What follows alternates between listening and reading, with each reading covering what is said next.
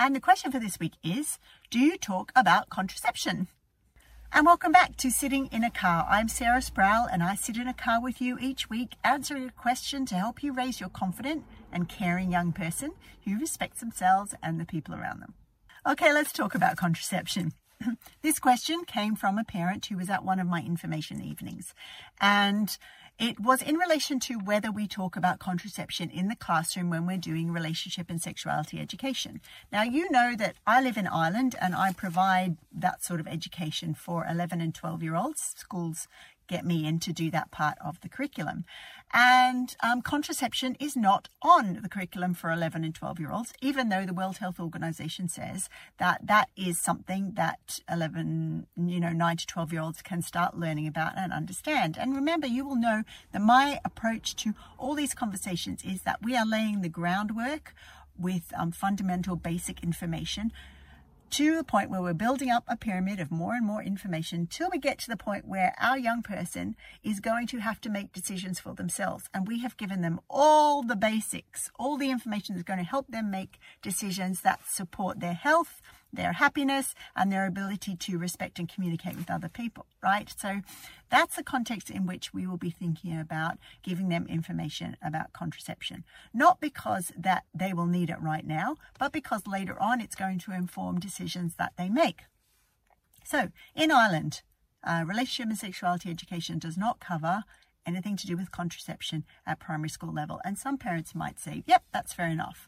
But what I know to be true is that the earlier we can have conversations with our children about topics that they won't need yet, but is useful for them to have as a groundwork, the easier it's going to be in the long term. It's much easier to talk to a child between 9 and 12 about condoms and things like that than it will be to talk to your painfully awkward 16, 17 or 18-year-old young person.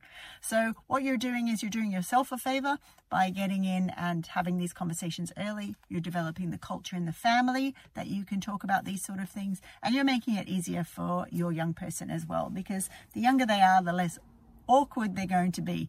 They're still going to be awkward. Let's just call a spade, but we're doing the best we can, right?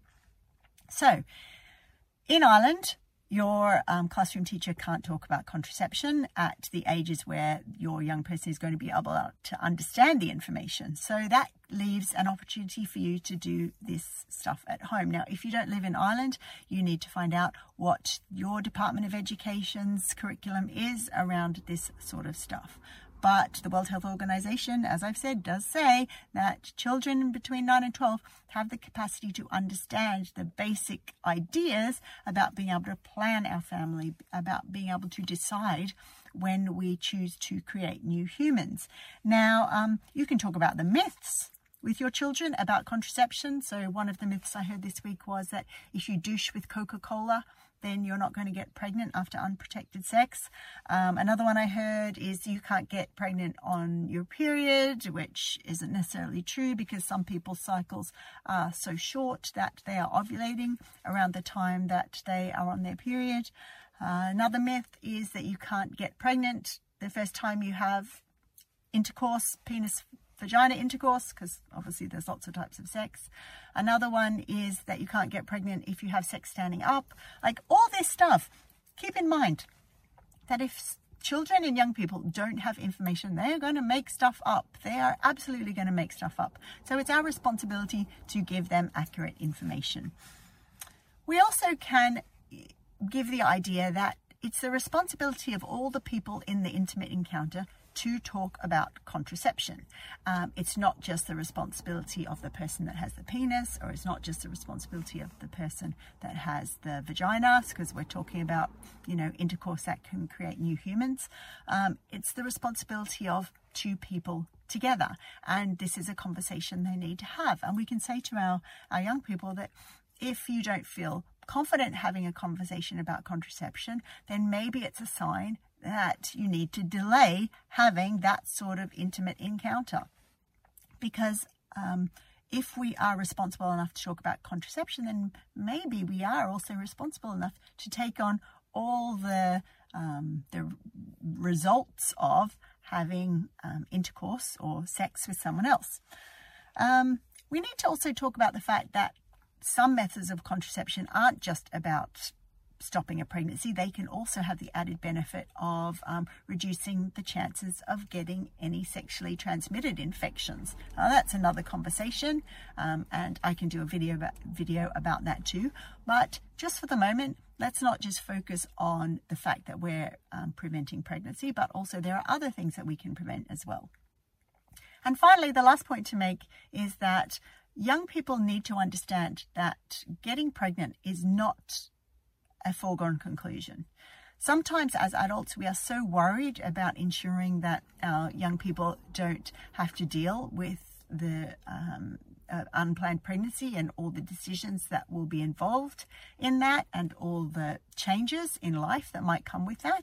But we also need to make them aware that fertility is not a foregone conclusion. Some of us are not fertile and are not able to make new humans. And that's an important conversation to have earlier on, because when we can give our children that information about their body, we are allowing them to get used to that idea that making new humans is not something that everyone can do, even if they are able to make sperm or even if they have eggs.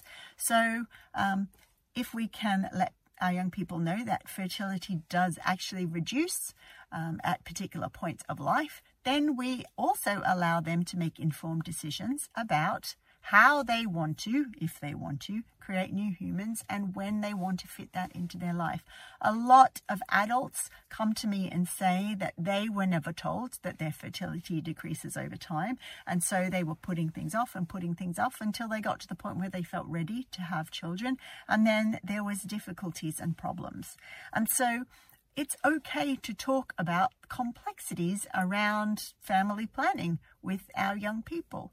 If you feel comfortable, you can talk about any issues you might have had. And I would always say in this that we don't talk about wounds that we have. If we feel really upset and sad about fertility challenges that we might have had, then we may not be able to talk about it with our young people. But if that's something we've come through and we have, processed all those experiences we had, and maybe we've talked to a therapist about it, and we can comfortably talk about that part of our human journey, then that can be something useful for young people to understand.